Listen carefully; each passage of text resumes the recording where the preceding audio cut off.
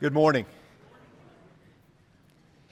If you keep up with opera, you might know the name Puccini, considered to be one of the greatest operatic composers of all time. Lived back in the late 1800s to early 1900s. Unfortunately, he was stricken with cancer as he began work on what some believe to be his greatest composition of all time, a piece called Turandot. He went to Brussels in 1924 to have surgery, and unfortunately he died there. But his students refused to let his work die with him. And so they finished his epic Turandot, and it premiered in Milan just a couple of years later. And under the direction of one of Puccini's prize students, a man by the name of Arturo Toscanini, he conducted the full opera during this premiere in Milan. And when it came to the point in the opera where Puccini passed away, Toscanini stopped the whole production. He turned to the crowd with tears streaming down his face, and he said these words. He said, "Thus far the master wrote, but he died." And after a few moments of silence, he picked up his baton again and he cried out to the audience, "But his disciples finished the work." I see a spiritual application there for us, don't you?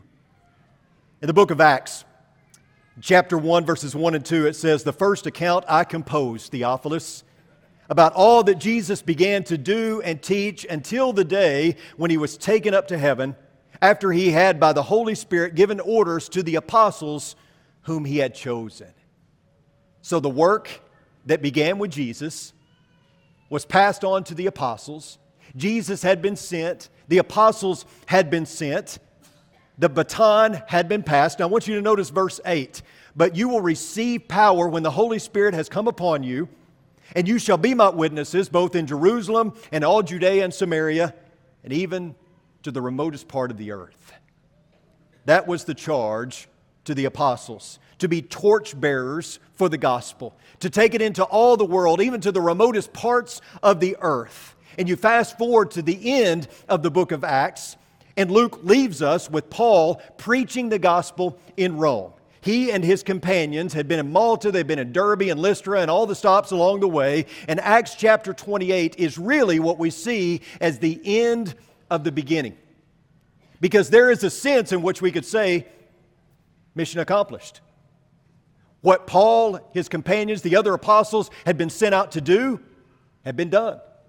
The gospel had been taken to Judea and Samaria, to the remotest part of the earth. All of those efforts by Paul, the other apostles and disciples, they had taken the message, they had reached foreign territory, remote territory, and that is the end of the beginning, really. But it's not the end of the story. Turn to Acts chapter 29, if you will. Some of you tried it. What version of the Bible do you use that you don't have Acts chapter 29? Actually, I know that there's not an Acts chapter 29 in your Bible, but there is an Acts chapter 29. I'm looking at it. You are Acts chapter 29. You are the continuation of the story. You get that, don't you?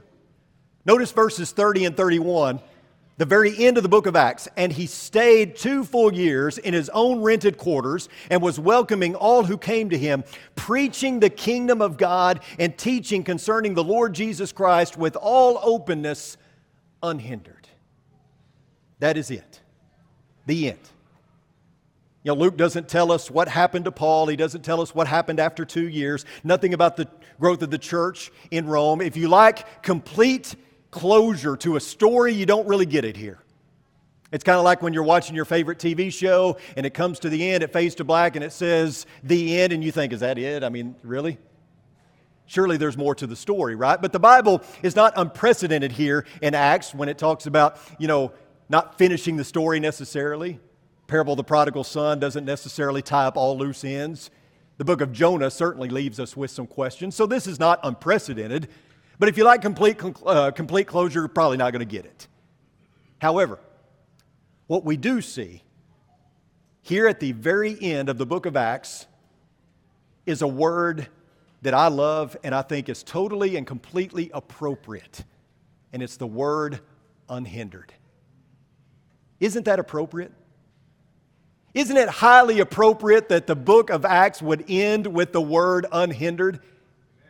You can chain God's people, but you cannot chain the message. You can shackle Jesus' disciples, but you cannot shackle the gospel. No matter where a person of Jesus Christ is, no matter where his followers are, you may cut out their tongue even, but the gospel is going to be proclaimed. You cannot kill the gospel. No matter what effort you take, the gospel will be shared, it will be lived, and there is absolutely nothing that you can do about it. So how appropriate that the book of Acts would end with that word, that little word that means so much. We could actually add a verse 32 to the end here that reads to be continued, because that's really the way the book ends, right? To be continued. This is the end of the beginning, but it's not the end of the story, because the story continues. And guess who gets to carry on the story? That's right, you and I. We are the Acts 29 church. At least we should be. The book of Acts ends with a beautiful invitation. Will you join me? Jesus is saying, will you partner with me? Jesus has been sent, the apostles had been sent, and we have been sent. Will you partner with Jesus to tell the story that has been written on your heart? Will you join? How many of you, I guess you'd have to be my age or a little bit older, know the story, the movie, I think it was a book as well, The Never-Ending Story. Remember that? I used to love that movie when I was a kid. The Never-Ending Story is about Fantasia, a fantasy land that is being threatened by the nothing. The nothing is just a force of darkness that consumes everything in its path. And there's this little boy named Bastian who is being bullied, and he sneaks into a bookstore and he steals a book, The Never-Ending Story, and he's reading it in the school attic. And as he's reading it, he learns that he's in the story. He finds himself supplanted in the story to the point that he begins thinking to himself, okay, what's real and what's not? I mean, is this really happening? Do they really need me? Does the kingdom really need me in order to save it from the nothing? Now, that's a very condensed version. But if you've read the book or seen the movie, you know that there's a lot of spiritual application being made. The gospel is the never-ending story. Similar to the book or the movie, the forces of darkness threaten to destroy everything in their path. The kingdom needs Christians, people like you and me. But make no mistake, this is not fantasy. This is reality. This is heaven and hell, spiritual DEFCON 1 type of stuff. You can choose to be a spectator rather than a participator, but it's going to be at the demise of the kingdom, because we are all needed to join in this effort. We have to continue the story. Here's the deal. I'm sure you realize this, but we need a reminder every now and then. We are God's primary method. You understand that, don't you? If the story is going to be shared, if the story is going to continue to be told, then it's going to be told through people like you and I. Your story is God's story, and God is telling His story through you. Or at least He intends for that to happen. And every storyteller needs a medium and an audience. And the audience, of course, is all around us. Everywhere you look, you find an audience who needs to hear the gospel. The Bible, as we've said many times, tells a story. It is the story of redemption. But unfortunately, there are many people who have never read the story. There are many people who have never even picked up a Bible, or they pick it up and they start reading it and they find that it's rather intimidating. Or like the Ethiopian eunuch, they start to read it but they don't understand it, and they need someone to help walk them through it. I do realize that there are some people who pick up a Bible, they find that Gideon's Bible in the desk drawer at the hotel, and they read through it and they say, oh, I need to be baptized. I know that probably happens, but that's very, very rare, I believe. Christians become Christians through other Christians. That's what mostly happens. In fact, Many, if not all of you sitting here this morning could attest to that. Christians become Christians because of other Christians, right? If this work is going to continue, then we've got to go to work. You know, we talked about this in the YAC class a couple of weeks ago. We talked about evangelism. We talked about how the problem is the church isn't really the agency by which the story of salvation is to be told, and it should be, but so often the church is not. And it was brought up in class, and I wholeheartedly agree, that it can be very intimidating. Maybe we need a practical guide as to how we can share the gospel with others. I hope to do that a little bit this morning. It certainly won't be exhaustive, but I hope that we can help a little bit this morning. I do believe that by and large we don't need a huge evangelism strategy or seminar as much as we need people more passionate about sharing the gospel.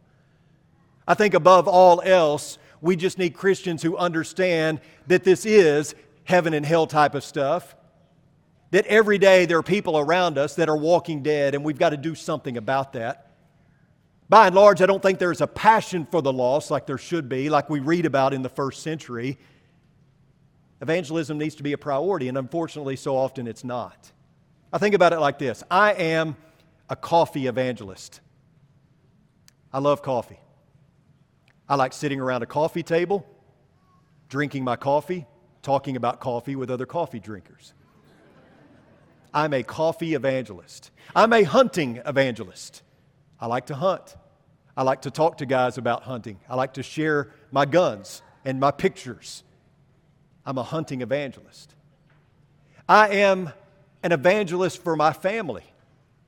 You come up and ask me about my daughters or my son, and I will bore you to tears. Just be aware that if you ask how they're doing, I'm going to tell you everything I know, and then some. I'm an evangelist for my family. But as much as I love hunting, as much as I love my family, as much as I love coffee, I don't really sing the praises of hunting. I don't really sing about my family or about coffee. I don't really preach about the benefits of coffee or things like that. I can stand up here on Sunday and I can preach about Jesus with boldness and conviction, but I don't typically do that as much as I should in public. Why is it that I have no problem sharing about coffee or hunting or my family, but when it comes to sharing about Jesus, a little more difficult time with that? Why is it that I can stand up here and be bold and convicted, but when I get out among others who may not believe like I do, that I maybe am a little more reserved? Why is that? Well, because I'm not going to get mocked or ridiculed or reviled for drinking coffee, probably. And if so, it's probably going to be jokingly. I'm not getting mocked or ridiculed or reviled because I love my family. But if I share the gospel, I could lose my job. If I share the gospel or talk about Jesus, I could turn off some of my friends. If I share the gospel or talk about Jesus, it might cause others to mock or ridicule or revile me. So what's the solution? Well, actually, it's pretty simple. Maybe not simple to practice, but pretty simple to talk about. At some point, we have to be able to stand up and say, Lord, since you have done this for me, give me the strength to do it for others. Make it a priority. Make it about Jesus. I want you to back up in Acts chapter 28. We've been talking about for the last year or so reading bigger chunks, getting the context and not taking things out of context. So let's look at Acts chapter 28, starting in verse 1. It says, when they had been brought safely through, then we found out that the island was called Malta. The natives showed us extraordinary kindness, for because of the rain that had set in and because of the cold, they kindled a fire and received us all. But when Paul had gathered a bundle of sticks and laid them on the fire, a viper came out because of the heat and fastened itself on his hand. When the natives saw the creature hanging from his hand, they began saying to one another, undoubtedly this man is a murderer, and though he has been saved from the sea, justice has not allowed him to live. However, he shook the creature off into the fire and suffered no harm. But they were expecting that he was about to swell up or suddenly fall down dead. But after they had waited for a long time and had seen nothing unusual happen to him, they changed their minds and began to say that he was a god. You know, if you look at Paul, especially through the book of Acts, what you see is him getting beat up, you see him getting betrayed, you see him getting banged up. Not everything goes according to plan, and yet every time Paul picks himself up and he continues to preach the gospel. If he's on dry land, he's preaching the gospel. If he's in shackles and chains, he's preaching the gospel. If he's on the open sea, he's preaching the gospel. If there's a viper hanging from his hand, he shakes it off and he preaches the gospel, because that's what Paul did. That's who he was about. It was a priority for him because he knew where he had come from. Everything had changed in his life. And when everything changes in your life, from an encounter with Jesus, you can't help but make it a priority. You can't help but speak about it, right? That's who he was. That's what he was about. He was convinced that God was continuing to tell the story through him. In fact, there were many times when he told his story as part of a bigger story. Remember in 2 Corinthians 11 when he's forced to give his resume and he talks about all the times he's been beaten and shipwrecked and all those kind of things? Remember when he talks to Timothy about how he was a blasphemer and a persecutor, and yet he became a proclaimer because God had shown mercy to him? You remember his defense before King Agrippa in Acts chapter 26? Here is Paul's story. Here's how it went. My life before Christ, how I came to Christ, and my life after coming to Christ. That's it. Now, I know there's details within that, but very simply put, that's how Paul shared his story. My life before Christ, how I came to Christ, my life after coming to Christ. And if you want an evangelism strategy, that might be the best one for us, because we all share in this story. Paul's conversion story was great. It might be the best conversion story of all time, but you know what? All conversion stories are great. Every single one of them. Yours, mine, they're all great because they show the miraculous power of the gospel to change lives. So, if we're looking at sharing the gospel, we talk to our non-Christian friends and we say things like, here's how my life was before I became a Christian. My life before Christ look like this. I have people come to me all the time and say, Chris, would you talk to my relative or my friend? I know you grew up in the Catholic Church and you know, my friend's Catholic. They would like to ask you some questions. Yeah, I can share my story. Sure, I can do that. You have a story to share as well. We all have a story about how we were living before we came to Christ and then how we came to Christ. And we share that with others as well. Why did you decide to obey the gospel? What pricked your heart? What was the last straw that made you say, I've got to do something different with my life? What did you think the first time you heard the gospel? How did it affect you? Did you turn away? Was this a long, drawn-out process? Like Paul, you share your experience in order to help others maybe come to an understanding and hopefully obey the gospel. And then you talk about your life after coming to Christ. How has your life changed? How different is your life now compared to when you were living as a lost soul? Talk to your non-Christian friend or your relative about the difference Jesus has made in your life. You know, Paul did that quite often. He often spoke about how he was the very opposite since he encountered Christ than he was before. He went from a persecutor to a proclaimer. He was the chief of sinners, he said. What a difference a life-changing encounter with Jesus can make. So share that. In terms of the gospel message, we could sum up our response this way.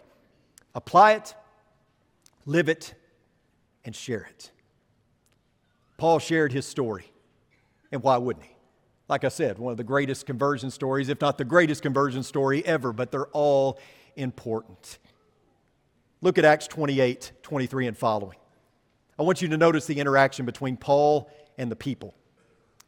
He says, when they had set a day for Paul, they came to him at his lodging in large numbers, and he was explaining to them by solemnly testifying about the kingdom of God and trying to persuade them concerning Jesus from both the law of Moses and from the prophets. From morning until evening, some were being persuaded by the things spoken, but others would not believe. Now, the reason I bring this up is because it shows that Paul used his own story. We see him appealing to the bigger story of the law of Moses and prophets. Not only that, he inserts the people that he's talking about into the story, right? Because we all have a place in the story. If you're lost, you have a place in the story. It's not a great place, but you have a place in the story. But if you are a Christian, you have a place in the story, right? Keep reading. And when they did not agree with one another, they began leaving after Paul had spoken one parting word. And listen to the parting word. The Holy Spirit rightly spoke through Isaiah, the prophet, to your fathers, saying, go to this people and say, you will keep on hearing, but will not understand. You will keep on seeing, but will not perceive. For the heart of this people has become dull, and with their ears they scarcely hear, and they have closed their eyes. Otherwise they might see with their eyes, and hear with their ears, and understand with their heart, and return, and I would heal them. Paul says, listen, you're in this story. I know that you're standing here in Rome right now as Jewish leaders, but that's not really where you're at. You're in this story. You are who the prophet spoke of. And you're going to deny this opportunity? You're going to really let this pass? He says, you're who Isaiah was talking about. Paul takes the scriptures and applies them to those who he is interacting with. He says, this is where you're at. Because we always find ourselves in the story. Whether we're outside of Christ or whether we're in Christ, whether we are Christians or non-Christians, we all have a place in the story. And isn't it interesting how Paul pulls these dissenters into his story to show them their need for Jesus? And it worked, at least for some. For others, unfortunately, it didn't. But Paul was sharing his story to get to the bigger story, the bigger narrative. And when that happens, some will listen, some will ponder, and some will even change, and some will not. Others may be highly offended and turn away, but for Paul, it was worth the risk. Is it worth the risk for us? I'm not sure it always is, unfortunately. Just being honest. For myself, sometimes I don't have it in balance, and I feel bad for that. And I know that for many Christians, it's not always worth the risk, which is unfortunate because there are three realities here that we have to understand. Number one, hell exists. It just does. You can't get around that. Hell is a hot topic right now, and there are some even in the church that have done away with the idea or concept of hell and don't believe that it is eternal, but it exists. Jesus talks about it. Scripture is clear. Hell is a reality, and unfortunately, it will be a reality for many who choose to live their life apart from Christ. There are people that we claim to love that are heading in a hellish direction. If we really love them, we will share the gospel with them. Secondly, heaven exists. You know, that's the beautiful thing about this. No one has to go to hell. As you've heard me say before, if you go to hell, it'll only be because you had to step over the cross of Christ. Hell exists, but heaven exists as well. I'm going to heaven. Are you? I'm going there. And I want to take as many people with me as possible. And one of the reasons is because I hate the devil so much that I don't want him to have any kind of success in bringing a soul over to his side. And finally, I exist. Do you believe that you exist? Do you? Yep, you're real. Poke the person next to you, I think you'll find the same thing. You exist. Why do you exist? Why are you here? To come and fill a pew every Sunday and put in your time? Was your baptism a life insurance policy that you can go back to and say, okay, I'm good. There's my fire insurance. I'm okay. Why are you here? Saved people save people. Converted sinners make the best preachers. We have a job and we have an opportunity. You were not saved just to keep yourself out of hell. You have a responsibility and an opportunity. There was a Christian missionary who was also an eye doctor, and he was over in China, and this gentleman had come to him whose eyes were so riddled with cataracts he couldn't see, and he had not been able to see for a very long time. And this eye surgeon was able to remove those cataracts and allow him for the first time in a very long time to see. It was some days later that this missionary, this eye doctor, was looking out the window, and he saw that man that he had healed pulling a long rope with about 12 other guys holding on to it, and he was leading them to the eye doctor because they couldn't see either. As Christians, that's our responsibility. We take that rope and we lead as many people to Christ as we can because we know what He has done for us. We were blind, but now we see. So to be an Acts chapter 29 church, here's what it's going to take. Asking a question. This is an all-important question that every church should ask of itself and that every member should ask of itself concerning the church they're a part of. What's shaping our church? What's shaping our church? Is it issues? Is our church only about women's role and instrumental music and those kind of things? Are those things unimportant? No. Is that all we should be about? Absolutely not. We've got to be about more. What is shaping your church? Is it banging the drum? I get disheartened nowadays. I look at Christian lectureships and they're all the same. They just change the titles of them. It's all about just affirming what we already believe so we can pat ourselves on the back. Is that all we think about? Is just affirming our faith? Is that important? Sure it is. Is that the whole of our existence? No. Are we just about banging the drum? What is shaping our church? Is it an inward focus? Are all we concerned about is maintaining what we have and what we've built? What is shaping our church? Is it member driven? Are we seeking to reach those that are around us or just fill the pews with bodies? Are we more concerned about souls in the kingdom or just those sitting in a pew? What is shaping our church? You see, a church can be about a lot of things. But if its primary purpose is not Jesus and the gospel, it is not scriptural. It's just not. You are not a church of Christ. You are not a church that belongs to Christ. You are not a scriptural church if the whole of your existence is not Jesus and the gospel. Period, exclamation point. And to be people who are about the gospel means that we have a primary responsibility, and that is what? Sharing the gospel, right? The question is not, have you obeyed the gospel? The question is, are you obeying the gospel? Because you never stop obeying the gospel. It's not a one-time decision. It is a continuation throughout the rest of your life, something that we'll talk about more tonight. But if we're going to carry out Christ's mission, it's going to take you and I investing in the work and making sure that we're an Acts 29 church. So here's what I want you to do as we close. From this day forward, I want you to pray for this church. Maybe you do that already. If you don't, please do. And in that prayer for the Oldham Lane Church, I want you to pray for yourself. Pray for opportunity. Pray that you'll take advantage of those opportunities. Pray for wisdom and conviction and compassion.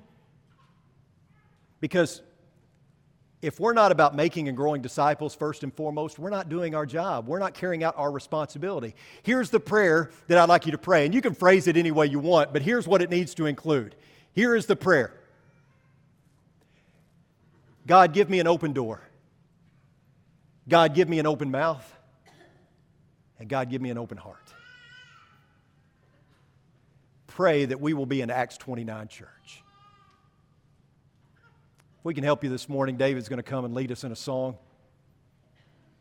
If you're ready to obey the gospel and continue obeying the gospel, if you obeyed the gospel but you veered off track and you need prayers and support of this church family, if you're ready to study the Bible with someone, if you have been a spectator and not a participator, whatever your need is, we want to help you get back on track. God needs you, we need you, so come now as we stand and as we sing.